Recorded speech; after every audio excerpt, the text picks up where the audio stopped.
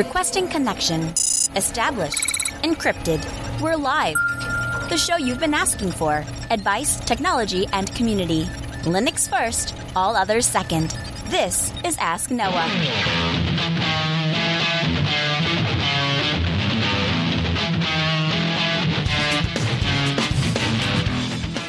Live from Linux Fest, Southeast Linux Fest, the show that puts you, the listener, in the driver's seat, because you are the content. The phone lines are open to be a part of the program. It's a free call. Number is 1-855-450-NOAH. That's 1-855-450-6624. And give me a call and we'll have a conversation about your tech questions or business and tech questions. Linux advocate, above all else, small business owner, now host of the only show centered around you, the listener. Welcome to the Ask Noah Show. My name is Noah Chalias. So, man, is it a beautiful evening here in Charlotte, North Carolina, and we are very happy to be here with you. And thank you, everyone, who came around to watch the show live. We appreciate having you here live at Southeast Linux Fest. If you are in the Charlotte area and you're not here at Southeast Linux Fest, then we invite you to come down to the floor and say hi, because we would love to meet you. We'd love to shake your hand and get to know you in person. But getting here has not been a walk in the park.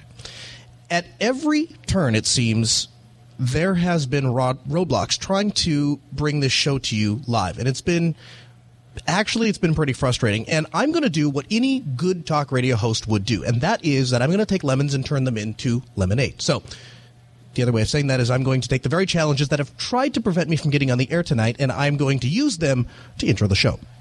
So we had some vehicle issues, and through these vehicle challenges, I met Rusty. Now, every profession needs a Rusty.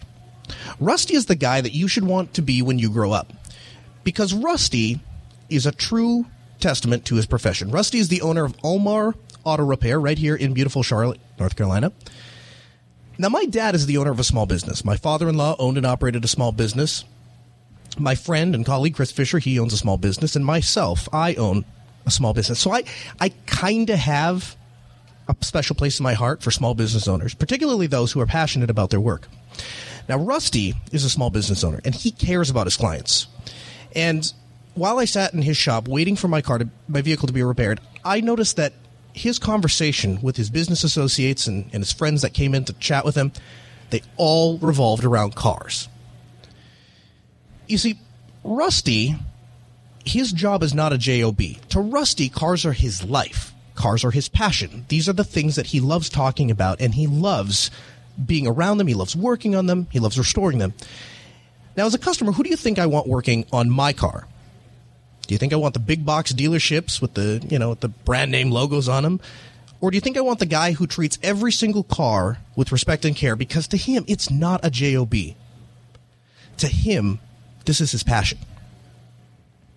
Now, Rusty was able to get a half day's work done in about 2 hours, because when I walked into his shop and I said, Rusty, here's the issue with my car. Here's what's going wrong. And he looked at it and he said, this is a 6 or 7 hour job. And, you brought it to me kind of late. What am I going to do? And I said, here's the thing. I am out of town. I'm from North Dakota, and I'm doing a radio show on Saturday, and then I have to be in Cincinnati, Ohio by Monday, so I can't leave it here, for very long. I have to have my car back, and I have to get on the road. He goes, we're not open on the weekends, so I don't know what we're going to do. And so he sits and he's like, okay, you know what? We go above and beyond for our customers. That's the reputation that I've built here at Almar Auto Service. And so what he did was he just said, we're going to get enough techs in there working on that thing at the same time until we get that thing banged out and get you back on the road today. And so they did. Him and his team, they worked their butts off to make sure that my car got out of there in 2 hours, because he knew that we had to be live here on the show floor from Southeast Linux Fest, and he didn't want me to be without a vehicle. So if you're in Charlotte, North Carolina, I would invite you to give Rusty a call. Almar's Auto Repair. Do your business there, because it's not just a job to him. It's his passion.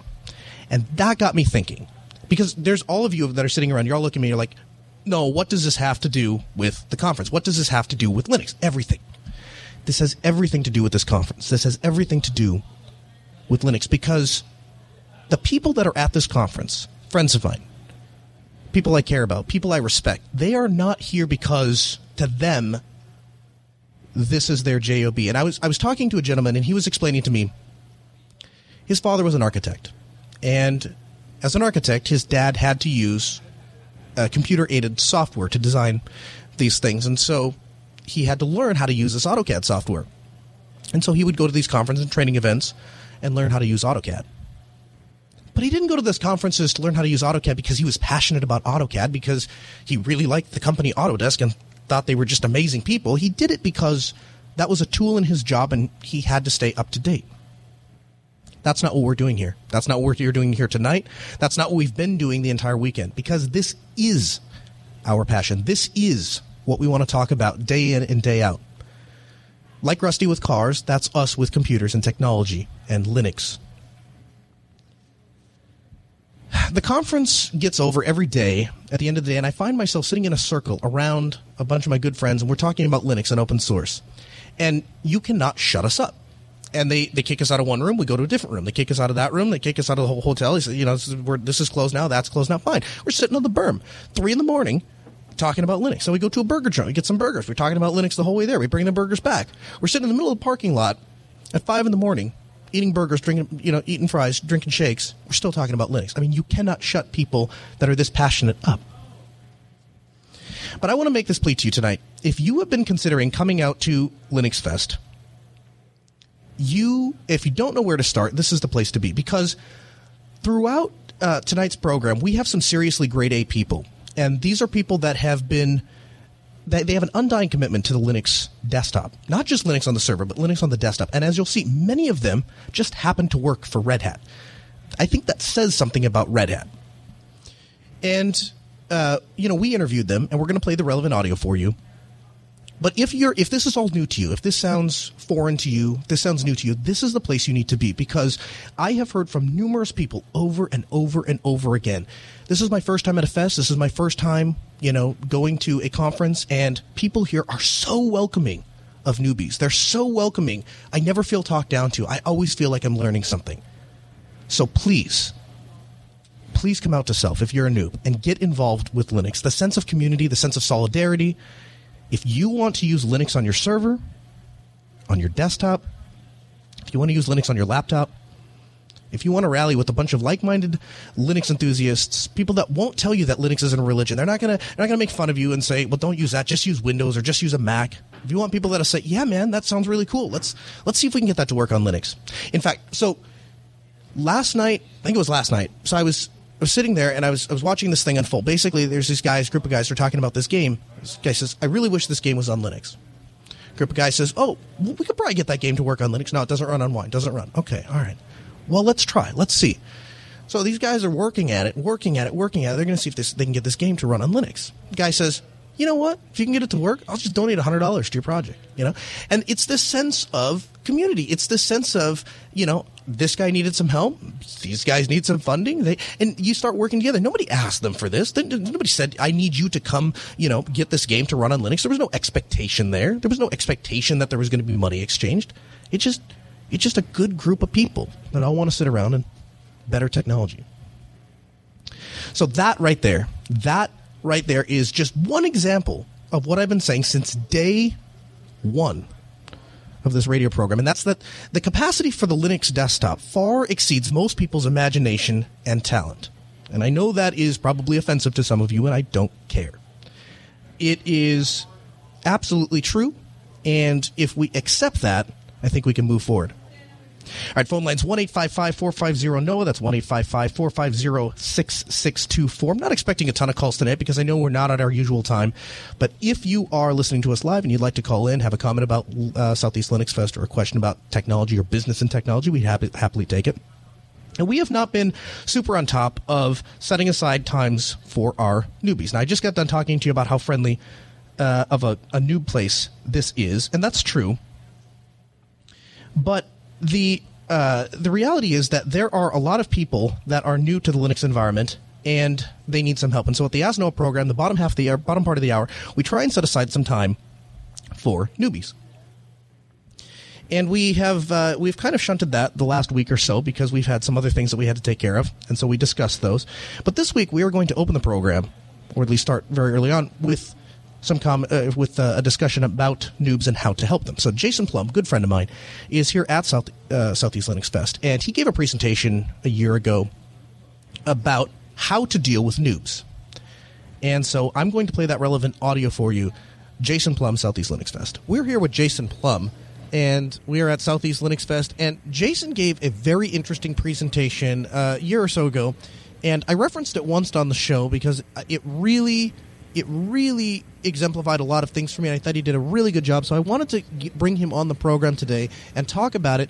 Jason, welcome to the Ask Noah Show. Hey, welcome. Thanks. Thanks for being here. So I want to talk to you about this concept of us as a community need to embrace being respectful, understanding, and empathetic to our new users, because God knows when people are calling AppleCare, they are not telling them to RTFM or go read the Apple Wiki. They're answering questions. It's one thing to say that you are not required to be everyone's personal computer support expert, but for lack of a better way of saying this, you also can't be a jerk. Talk about that a little bit. Yeah. So it's not specifically something that happens in free and open source software or specific to Linux in any way or any Linux community.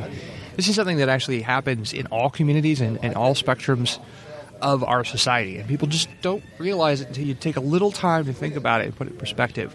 And what you're talking about is my previous presentation called Angry Noobs Syndrome. And basically, the trick is we have a cycle in our society where if someone is familiar with something or think that they have extensive knowledge on something, they may be dismissive of someone who is not familiar, right? So you have an expert or a self-deemed expert who is dismissive of somebody because they appear to not have knowledge. The trick is, the only way that somebody's actually going to get better at what they do is to ask questions. And every once in a while, you're going to ask a dumb question. Right. And every once in a while, you're going to ask a question that you really could have answered yourself, even if it wasn't a dumb question, but it was really easy to find the answer. You just didn't find it. Maybe you didn't know what to Google. Yeah, sometimes you don't know how to ask.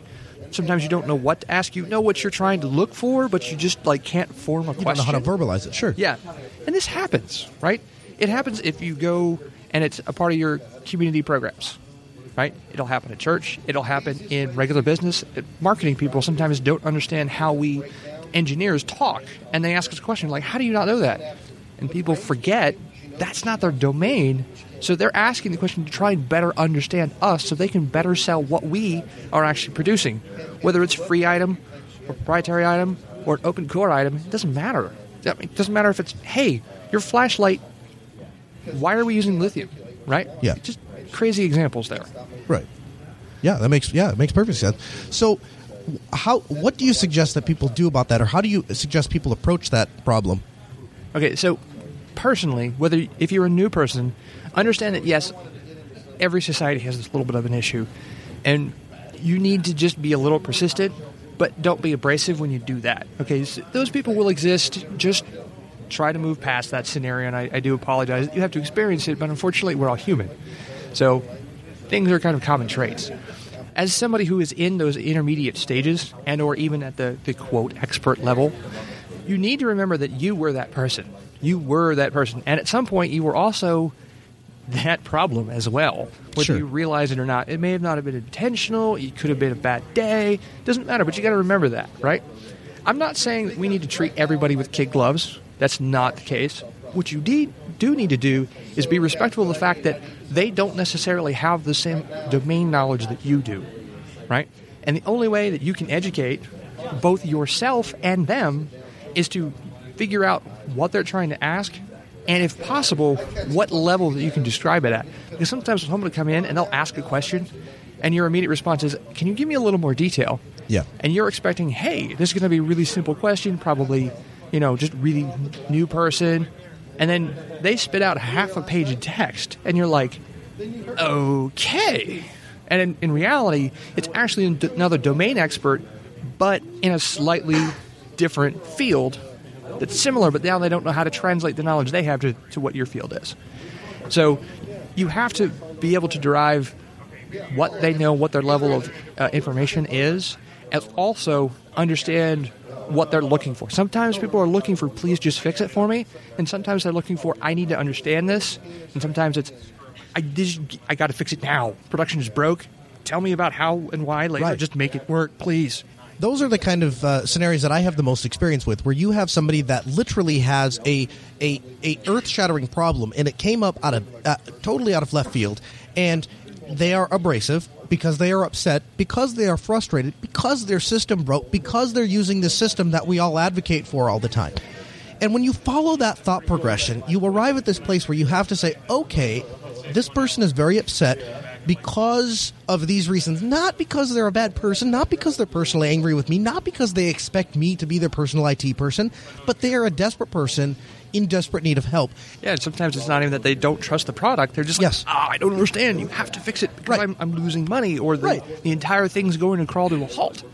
So when that happens, and part of it, I admit, I have gotten good at identifying. I can smell it on someone because of my job, and because my job is to go into people that are very frustrated, and then afterwards you see how relieved they are and how thankful and grateful they are that you served them well. And I have learned to identify people that are just actual jerks from people that are just desperately in need of help. And if you can kind of give people the benefit of the doubt, most people are good people, and we have to remember, these people, they started by taking a chance on Linux. They want to solve their own problems. They want to own their technology, or they wouldn't be using the platform in the first place. So these are people that are already have the first foot forward, but they are wading into sand that they don't know how deep it is, and they are just asking for somebody to reach out, walk beside them, and say, here are where the pits are, and here's how to avoid them. And I think if you can help the person solve those problems first, then you're in a trusted position to go back and say, okay, now let me explain how you could have arrived at this conclusion yourself and how you should arrive at this conclusion in the future. Right. And after that, you can actually teach them how to identify pitfalls ahead of time. Yes. So they can actually see them coming instead of going, by the way, this is what a pothole looks like. Don't step in that one in particular. Right. You actually teach them, look, if you look on the horizon a little bit, you can see the signs that there's going to be a possible problem here. So you might want to steer clear of that. And they can completely avoid problems without having to worry about that at a point in the future. That's a skill outright. I won't deny that. And it comes from having the experience like you and I do with working with individual people on multiple levels, right? I've worked with C-level execs. I've worked with help desk technicians. I've been a help desk technician. I've done physical installs. I've done virtual installs. I've got a broad gamut of experience with dealing with people with various levels of knowledge. And the easiest way, believe it or not, to teach yourself to become more of an expert is to actually teach someone else, because it reinforces that you're actually right and you can have more confidence in what you're saying. Yeah, and actually, so speaking about the benefits to the person providing the support, if you think about this, if we want Linux to move forward, then we need a larger user base we have, the more attractive we are to companies like Adobe to bring Creative Suite, whatever it is you want. I don't particularly care about it, but there's something that people want. So if the way we do that is by getting a larger user base, and the way you can contribute to that is by helping people that have basic needs, if you can solve a couple of those little problems and you bring those people comfortable into those platforms, how many other people did those guys then bring in and say, I took a chance on this, it worked really well for me, and then, and it branches out and it becomes this ripple effect, and the end result is we all benefit because we have more users on the platform. And this has happened to me. I worked with a small group. I'd like to get them on the Ask Noah show at some point and see how they're doing, but small group, never heard of Linux before. I was asked to give a presentation at a university, These guys come up to me after class. They said, we really like what you're talking about. Sounds very interesting. We'd like to get involved with Linux. Showed them what to do with Linux. They were TAs the next semester teaching video editing on they were going to do it on Macs. We ended up convincing them to try Linux and try it that way. Ended up teaching a bunch of other people how to edit on Linux. Today, and it's been about a year, today, when I have a question about video editing or production on Linux, I ask those guys, because there's 5 of them, and they know more about production at this point on Linux than probably I will ever know. But just a year ago, they had never even heard of the platform. And once I gave them, they were thirsty for something. I gave them a little bit of the Kool-Aid, and then they chugged the whole thing down. And now it's gotten to the point that they are more advanced than me, and so it's this very, very synergy-like relationship where, as users, if we can just get something started, then we all move forward together. And I think that's a really powerful message. Yeah, it really is. And it's a perfect example of one of those things where you take someone else, they've already got a domain knowledge, and you've given them a peak of interest in something in a related field. Yes. So they, at that point, they learned a little bit from what you knew, and then they went and spent day after day after day and translated all of their existing domain knowledge from the Mac platform to Linux-based platform, and all of a sudden you now have an entire group that just was kind of interested. Yes. They're now actually full-on domain experts on a platform, and they don't have to know all of the underlying pieces to know that this is how their workflow works and that they can do it as well on this platform as other platforms. Hey, Jason, thanks so much for taking the time to stop and chat with us. We really appreciate it, and we look forward to having you back on the show real soon. Yeah, it was great. Thanks. All right, again, that was Jason Plum, super great guy and a very good friend of mine. And he was here hanging out earlier at the booth with me. Again, phone lines are open, 1-855-450-NOAH. That's 1-855-450-6624. Give me a call here, Southeast Linux Fest, and we will talk. Now, last week, we talked about FreeIPA and RASDC.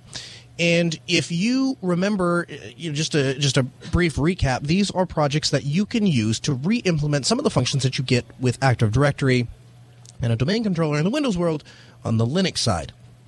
Now, at the Ask Noah show, despite our hours of meticulous research, we can only do so much to provide you perfectly presented material on a given project. So Stryker is this great guy, and I was sitting in my circle of Linux nerds last night and eating pizza and talking about every aspect of open source and Linux under the sun. Stryker sits down and he introduces himself, and we talked for a little bit, and then he tells me that he is on the FreeIPA project. So I had to invite him on the show, and I said, you got to sit down, you got to talk about this stuff. We just talked about this last week, and you guys are doing some really cool things, and you guys are really fundamentally enabling us to do some really cool things and make a lot of money. So we'd really like to sit down and chat with you. So he was nice enough to stop by the booth, and here is Stryker from the FreeIPA project.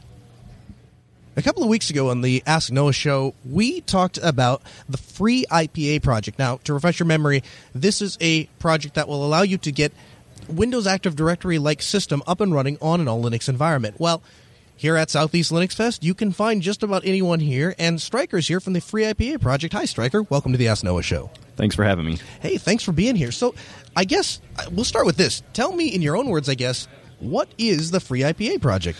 So, FreeIPA is a centralized identity management source that can manage LDAP, it can manage DNS, it can manage certificates. You can configure pseudo rules. You can set up a one-way trust with Active Directory and actually manage pseudo rules for Active Directory users. So it's pretty cool. So how long have you been working with the project? I've been working with the project as long as I have been in support for Red Hat. So my full-time job is actually working at Red Hat within the external support that we have for our customers, and I work specifically with identity management products.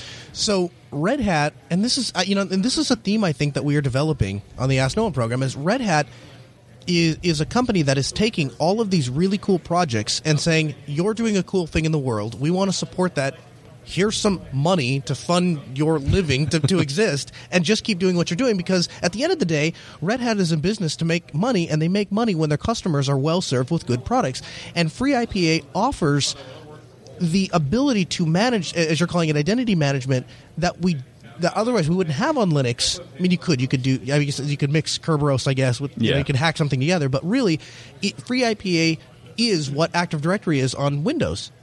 Yeah, pretty much. I mean, you can definitely speak with Active Directory over LDAP. You can communicate with Active Directory over LDAP. So the main difference between Active Directory and FreeIPA or Red Hat Identity Management LDAP is really just the attributes that user objects and host objects have. Because in Active Directory, obviously you don't have POSIX attributes that exist by default. But in FreeIPA or some other form of Linux-type LDAP, there are actual POSIX attributes there. So talk to me about this. You have a system administrator, and they're looking at this, and they're excited by FreeIPA. They're on your website right now. They're looking at it. They're saying, this is a really great solution. I could really do this. And then they say, well, I have no idea how to do this. This is probably really difficult to set up. What does it take to actually get FreeIPA up and running? It's actually pretty easy. There's one package that you need to install. You need to open a couple of firewall ports, and then after that, it's really just accessing the server through the fully qualified domain name. And you can it brings up a really nice GUI, and from there you can configure users, you can configure all of your pseudo rules, you can manage your DNS. So it really doesn't take any time at all to do it. Now, where is that GUI? Is that locally running on the machine, or is that in a web browser? It's both. So you have Apache running on the machine itself, serving up the GUI, and with IPA you can manage. You can deploy up to what we have tested 60 IPA servers at one time. And wow. Yeah, you can log into any of their fully qualified domain names, and you'll see the same information because it's all replicated. Wow, that's insane. 60, huh? Yep. We don't like people to try to create replication agreements more than 3 per machine because when a replication action is happening, it locks the machine. So if you have 5 machines trying to request information, they're not going to get it. But if you set up these clusters, you have these clusters of 4 servers, and then you've got replication agreements from one of those to another cluster. It's a really easy way to actually configure up to 60 servers at a time. That's fantastic. And so this can be if you can manage it through WebUI, I assume you can manage it remotely then too. If you're not there, you don't have to actually forward an SSH session or anything like that. Yeah, you don't have to do that. You can log into the IPA server through SSH. We've got really easy to use, easy to learn CLI commands. If you are running an IPA client, you can actually use those commands from the client itself, so you don't have to actually be logged into the IPA server. Wow, that's incredible. Now, how about going the other way? Can you get Windows computers to authenticate into a free IPA system? Yep.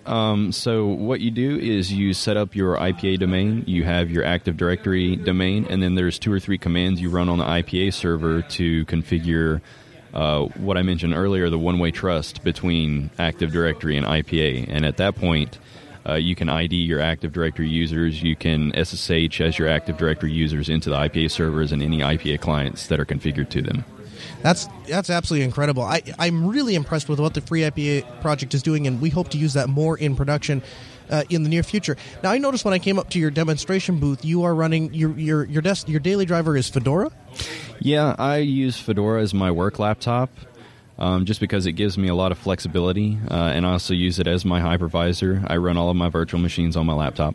Wow, and so that's one of those things too. Is when the latest MacBook came out and it was capped at 16 gigs of RAM. I think there was a lot of people that said, this is a real problem for those of us that work in the industry, because if you're spinning up more than a couple virtual machines and you have 16 gigs of RAM total to use, I mean that can be kind of hindering. I agree, but it's really, it really depends on the hardware. And Red Hat's a really cool company. We've got really great hardware. We partner with Lenovo, and their laptops are pretty powerful. Yeah, it's sitting right in front of me, man. Yeah. at the X270. And the interesting thing is, we have had, just an aside, in the broadcasting world, we deal with a lot of these capture devices, and sometimes they work and sometimes they don't work. And a lot of that is dependent on the USB bus and how much saturation that bus gets. And I am using this little USB-C dock, and I have all of these devices plugged into this little USB-C dock, and I've had 0 problems with my machine running today, as opposed to fully built desktop machines that we've tried that run into this USB bandwidth issues. I agree with you. Lenovo does make an exceptionally powerful, great machine, but I noticed your login manager does not look like anything I've ever seen on a Fedora box. Talk about that. So on my Fedora box, I use KDE as my desktop, but my login manager is actually SDDM, which is another option for having a front end to logging into your desktop experience. So KDE by default comes with KDM as the login manager, but I like to switch that to SDDM mainly for my work laptop authenticates to Red Hat servers. Sure. And I use SSSD as the caching utility, and it works really well with SDDM. I have a lot less problems than with KDM. And you're on KDE? Yeah, I run KDE Plasma 5.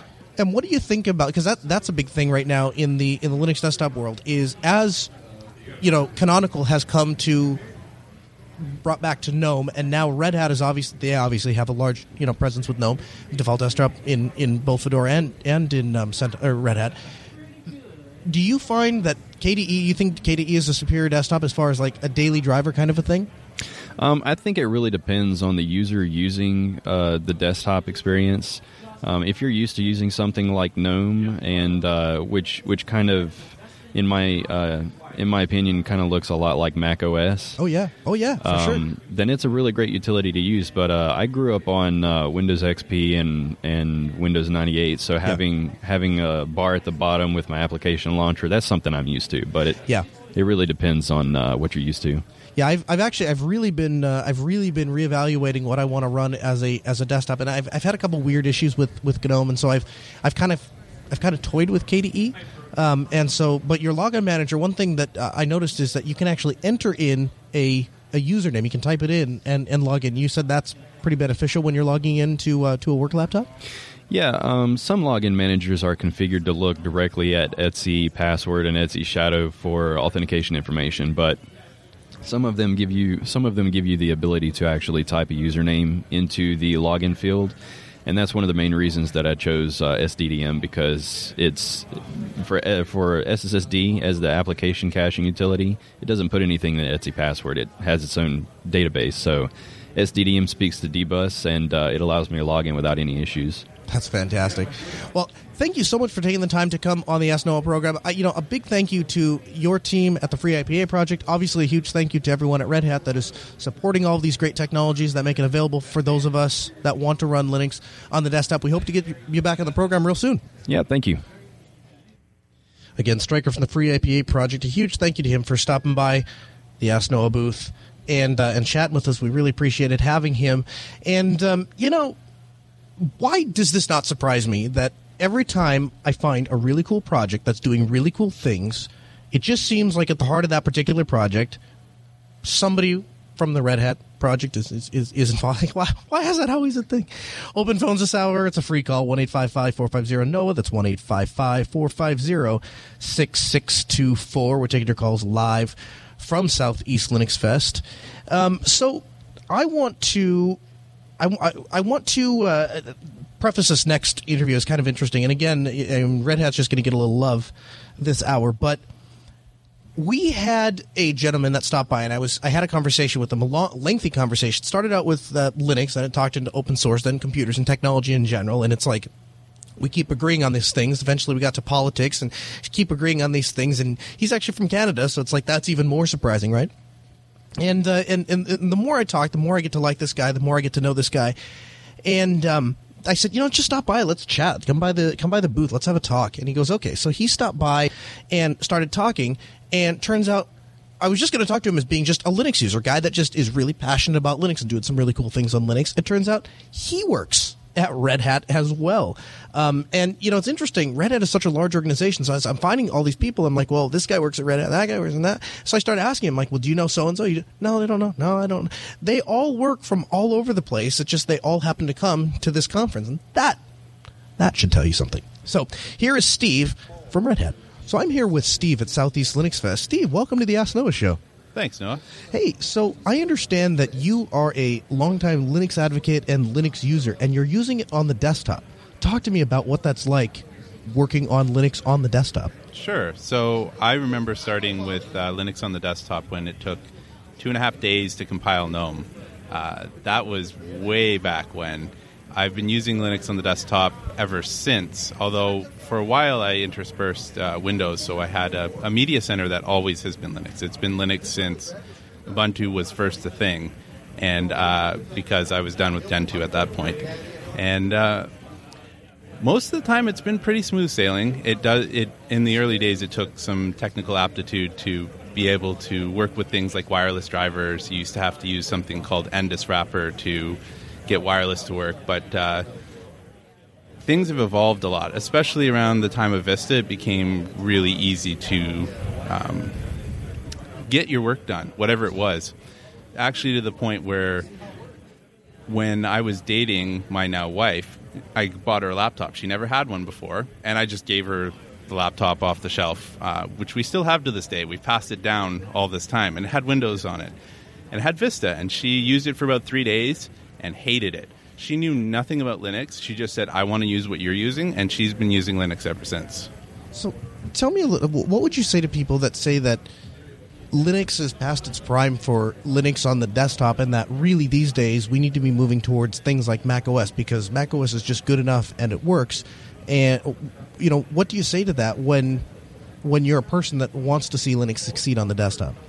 Yeah, sometimes it's a really hard question to tackle because the prevailing thought nowadays is, well, I'm using a tool. I'm not, I'm not evangelizing something. Right. This isn't a religion. Yeah, exactly. To which I say, well, I suppose that's true, but the idea of using a tool is kind of like you can buy a tool that has a single purpose, or you can buy a tool where you know that you can do a lot of things, like a screwdriver with replaceable bits. And that's kind of how I look at Linux these days. I think it's still highly relevant and highly customizable, and especially with things like Electron coming to the desktop, our tools are getting better and better, and I think this is the last point in time where we should actually jump off to something else.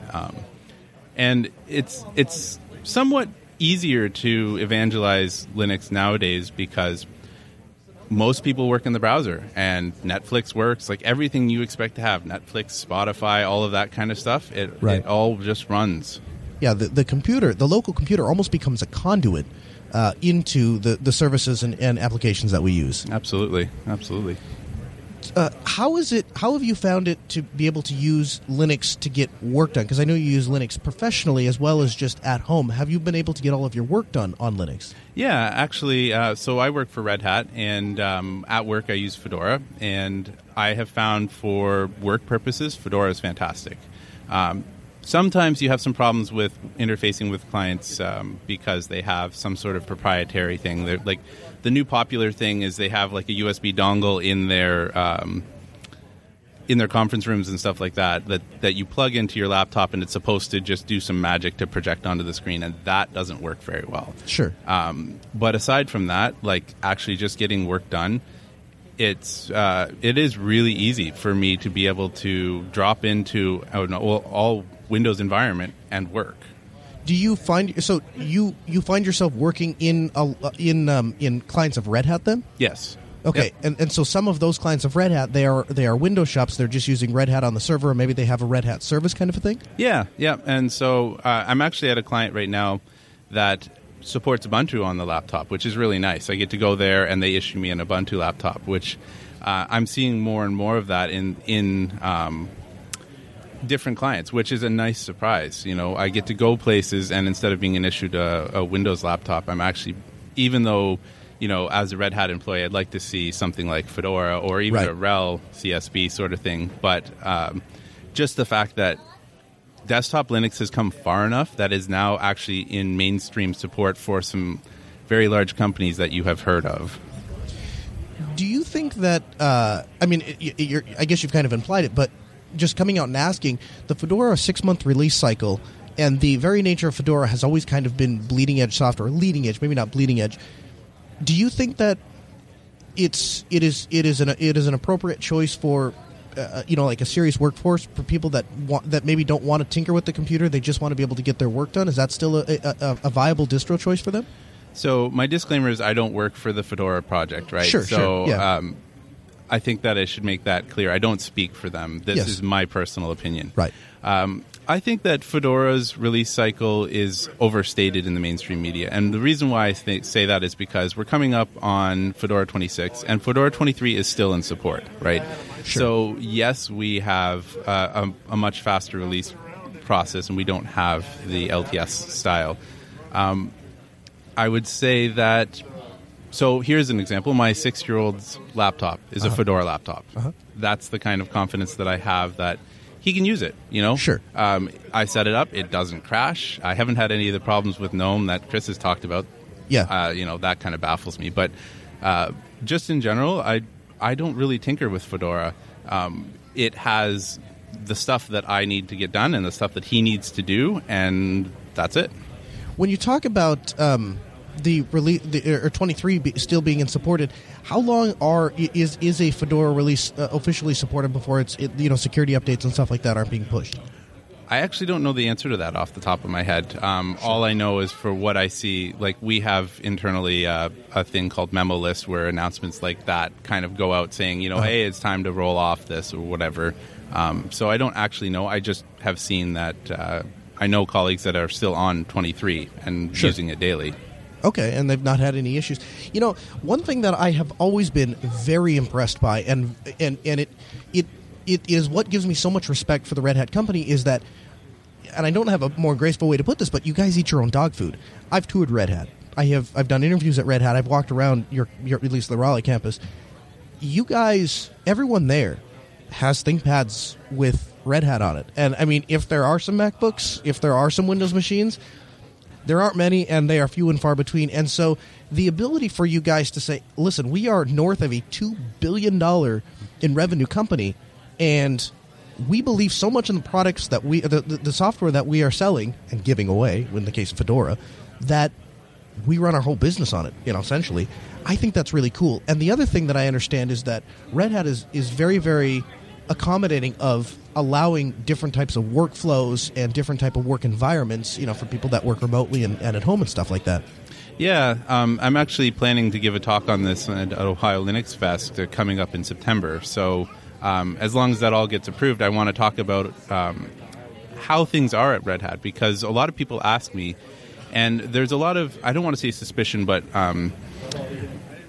kind of questioning about, well, is this PR that I'm getting when people answer this question? So my role is not, I'm not at all related to an outreach team. I'm completely customer facing. I don't have any interest in evangelizing for Red Hat, because people who know me, I'm just going to say how it is. How it is, yeah. And it is really interesting to see that the internal debates that happen, like moving to Gmail for our email, has spurred a lot of open source advocacy inside of the company, and they actually allow a splinter group. This group is really opposed to it, so they still get to maintain their own email. And we have these kind of factions that actually break out. Like we have Confluence as a wiki, but we have Mojo as a wiki, and there are people that will not use JavaScript, and so there is a tool for them to get their job done that does not involve JavaScript. See, in a world where I am being told, at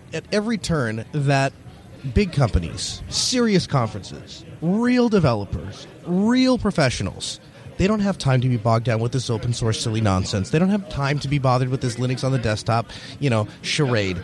We have work to get done. We have important things to do. We have, we're the big leagues. And here you have a company that, Red Hat they can compete with the best of them. And here you're telling me they are making these tools, to accommodate these people's, sincere convictions, sincere beliefs. It really, really speaks well to your company's ethos. It speaks well to the employees' character. It speaks well to this idea that you guys, really believe what it is that you're selling, and I think it really makes you guys stand out as a company. And you're an example, because I'm sitting here talking to you about and we talked late into last night about all the various things that we have done with Linux on the desktop, and I think that's really cool. So if you had to pick. If you had to look at the different distros that are out there, again, you don't represent the Fedora project. So, are there any other distro that you're a particular fan of, or you think it's a really cool distro to use, or somebody could try on desktop? Yeah, so I'm actually contributing developer to Integros. Before I joined Red Hat, I was a lot more active in the packaging and stuff like that. Now I'm kind of relegated to kind of triage Git issues and stuff like that, so that the two main developers can actually get a better handle on things like that. So my wife and I both use Integros at home, and I think really for anyone who wants to use Arch, it really does provide a nice entryway into there. Yeah, it's fantastic. When the first time I installed Arch, I did it from scratch, mostly as a learning experiment, and I'm glad that I did. To this day, I'm glad that I did that.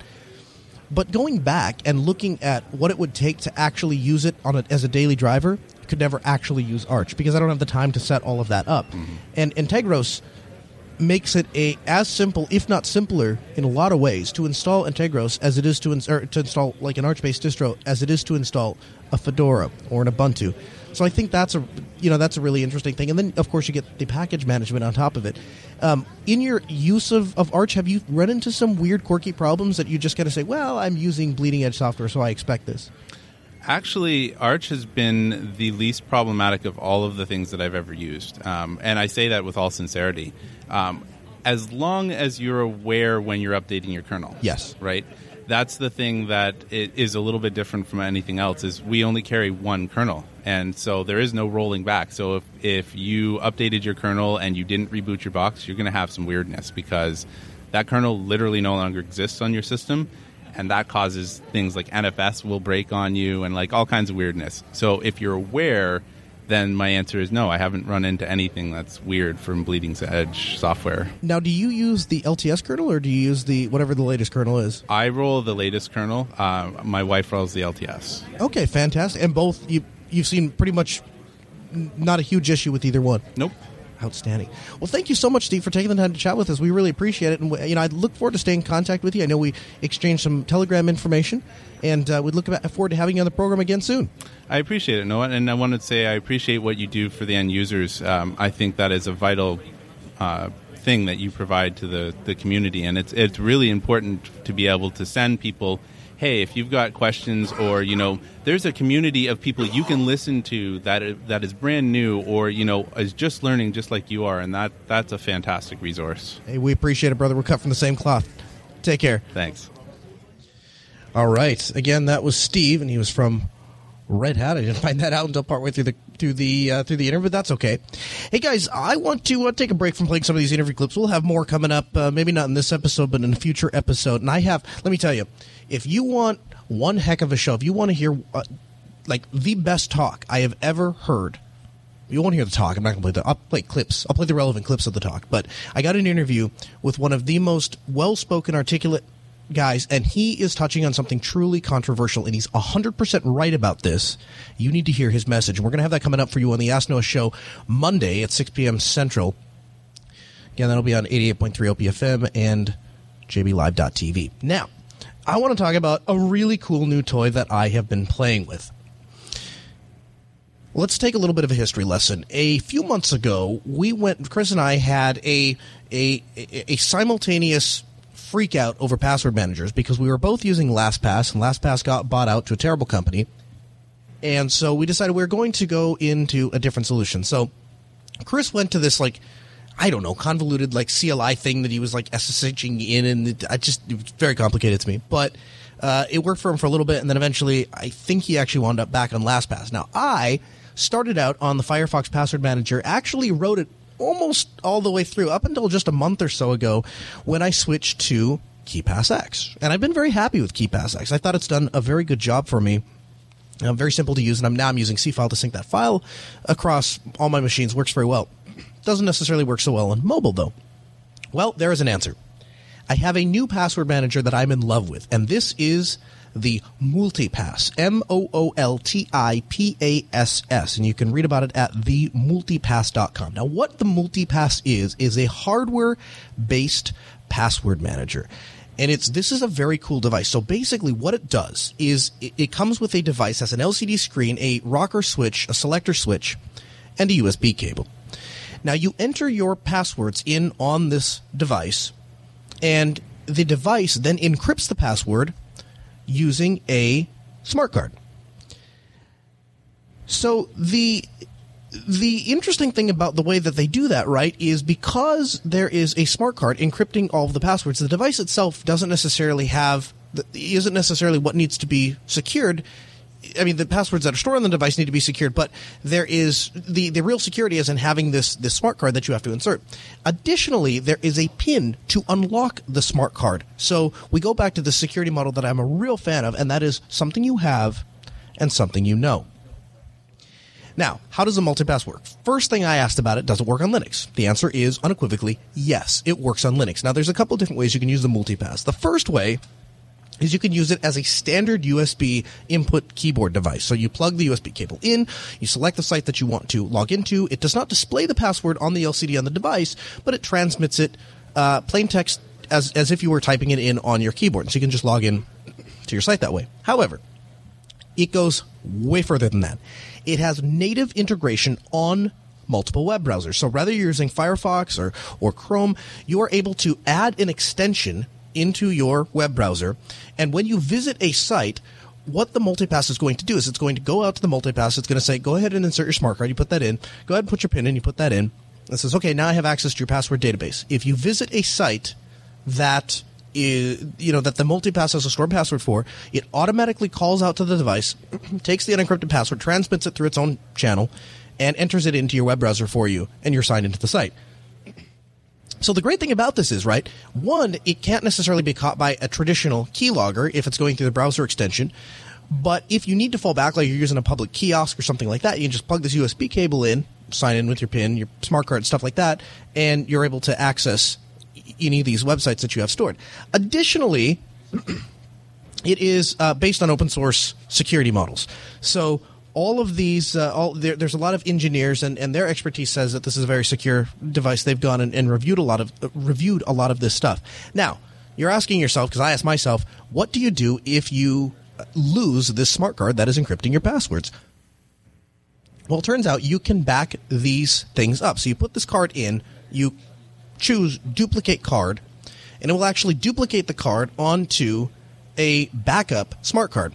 So you can actually have a spare device stored with all of your passwords. You can duplicate this thing, leave it in like a safety deposit box, duplicate the smart card, leave that somewhere secure, and then have one that you take with you and continue to use. Now, the great thing about it emulating a keyboard, another thing that is really neat about this, let's say you are doing a SSH session, or a something that you're accessing, or maybe you're going through DigitalOcean console, and so you have a web browser Java thing up, right? Nothing is really going to tie into that, but because it's a standard USB keyboard device, it's just going to enter the information as if you were actually typing it out. So it's a very, very cool device, and it is unequivocally, once you see this thing in action, it is absolutely the only way to go. This two-factor idea of something you have, something you know, but something I can back up. The fact that it has a native integration, so once I've unlocked the device, I'm sitting at work, it just works. My understanding is that it works with Android, obviously works with Linux, and you can buy as many of these smart cards to encrypt it. I really think this is the way to go. This is going to be the future of password manager. So again, Multipass, MOOLTIPASS. Website is the Multipass, the MOOLTIPASS.com. You can read about it. You can read more about it there. So coming up the next week, we are going to be doing broadcast. Anytime you're doing it remotely, it's a pain. If you have ever worked in this industry and you've ever gone somewhere and tried to do something on the road, it's a major pain to do any of this stuff. Part of that is because we have to build an entire studio anywhere we go. So we got here, vehicle trouble aside, very late Thursday, and ended up not getting actually to the conference until halfway through Friday, and spent the first couple of hours setting all of this stuff up and then testing all this stuff to make sure it works. And then after we got all that done, then we had to start actually planning for the Ask Noah show, because we were going to do it live, tonight. And so in between all of this, though, I'm actually still trying to attend the conference, and I'm trying to grab interviews for you guys to bring you up-to-date, relevant information about Linux and open source related technologies. So it has been a little bit of a challenge to get all of this stuff up and running and working.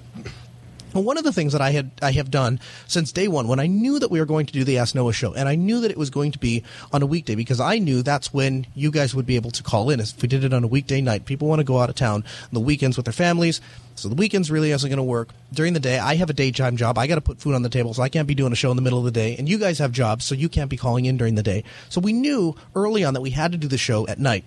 But what that also meant that frequently Altispeed Technologies is growing. We are growing every single day, and we are taking on more and more clients. We're doing managed services now. So if you have a business and you don't want to deal with your IT, you can simply give us a call, and we will outsource that, and for a flat fee per server, per month, per network switch, per month, per workstation, per month, whatever that is, you can call customer care 1-866-280-1433, and they would be happy to set you up with a quote on what it would take to manage your particular network if you want to offload that to us. But in doing that, that means that oftentimes I am required to travel. So, for example, even the beginning of this week, I spent the first part of my week at a law office in Wisconsin, going through, working on setting up some of their issues and troubleshooting, and just putting some FaceTime in, with some clients. That's always a good thing to do. But because of that, I need to be able to do the show mobilely. I need to be able to do it from wherever I am. And so we designed this system that can fit into a Pelican 1510, case and be thrown into the back of my Jeep or checked in an airline or thrown in the back of an RV. And my plan was, if I needed to, I would just open this case up, take all of this stuff out, spend about an hour and a half assembling it, and I would have a mini studio inside of my RV. Now, that was a great plan. It really was. One thing I didn't really consider is I have 3 children under the age of 6, and you cannot do anything with 3 children under the age of 6 within a 50-foot radius where you need it to be even remotely quiet. If you go back and listen to some of these interviews, you can actually see them. You can hear them running around screaming their heads off because they're like banshees. Just, it's unbelievable. So I started to think about what we're going to do this time, because the last time we tried to do 2 live shows back to back, basically one day in between. We tried to do this back at Linux Fest Northwest, and it kind of blew up in my face. We were driving on the road, and I had all of the stuff planned out, but by the time we actually got on the road, traffic hit, and we got stuck in Seattle traffic. And we got a little bit through, and I was like, well, how far can we push this before we really need to call in and just bail on this? So it's very embarrassing because we had made an announcement that week that this was going to happen. We were going to do the show. Didn't end up doing the show. It was very frustrating. And so we had to bail. Well, this time, it's not going to happen because this time I have a plan. So I had the original plan. I was going to do this in the RV. That did not end up working out. And so I got in contact with my friends over at Cincinnati Public Radio. That's home to 90.9 WGUC and 91.7 WVXU. Now, these guys, Rick and his team, they're really fascinating guys, very awesome guys. And I had spoke with them and I said, listen, here's the thing. I'm on the road. I do a talk radio show once a week. And I'm going to be doing it live from the fest floor. Now, we're going to have a great internet connection. We're going to have a mostly reasonably quiet environment to record in. But on the way back, as I'm traveling back to North Dakota, I'm not going to have any place to broadcast. And so, is there any way that you could help us out? And Rick said, you know what, that's not a problem. We would be happy to host you here at Cincinnati Public Radio. We'd be happy to have you. We got a great broadcasting facility. And so he hooked me up with their engineer, their station engineer. So I guess to put it lightly, their people talked to my people, and people did the things that they do, and they set everything up, and they got all the technical things worked out, so we're going to be able to broadcast on the air. Then I got in contact with our radio station, KEQQ 88.3 LPFM, said we need to be able to get the stream back to JB so it goes out over the internet. They say, oh, we'll take care of that. It's no problem. We'll handle that part of it. So they got all of that stuff worked out. So Monday, 6 p.m. Central, that's 2 days from now, our normal show time. We are going to be live at Cincinnati Public Radio in Cincinnati, Ohio. Again, home 90.9 WGUC and 91.7 WVXU. And thank you so much to Rick and his team for being willing to host the Ask Noah show, because I quite honestly don't really know what we would have done without you guys. It's going to be a big help, and it's going to be a lot of fun to host there in Cincinnati, Ohio. We're looking forward to it. Everyone has been super friendly, and I want to thank Jeremy Sands, the guy who is in charge of Self here, all of the people that have stopped by the booth, all of the people, the speakers that have come there, all of them, so most of them are on their own dime. 100% of them are on their own time, and they're not getting paid to be here. They come here to give of their time and will to enlighten everyone else and provide us with some talks. And like I said, you guys have no idea the treat you are in for come Monday when you hear what Paul has to say about I don't want to ruin it. I don't want to give it away, but he has some very controversial things, and he's 100% right.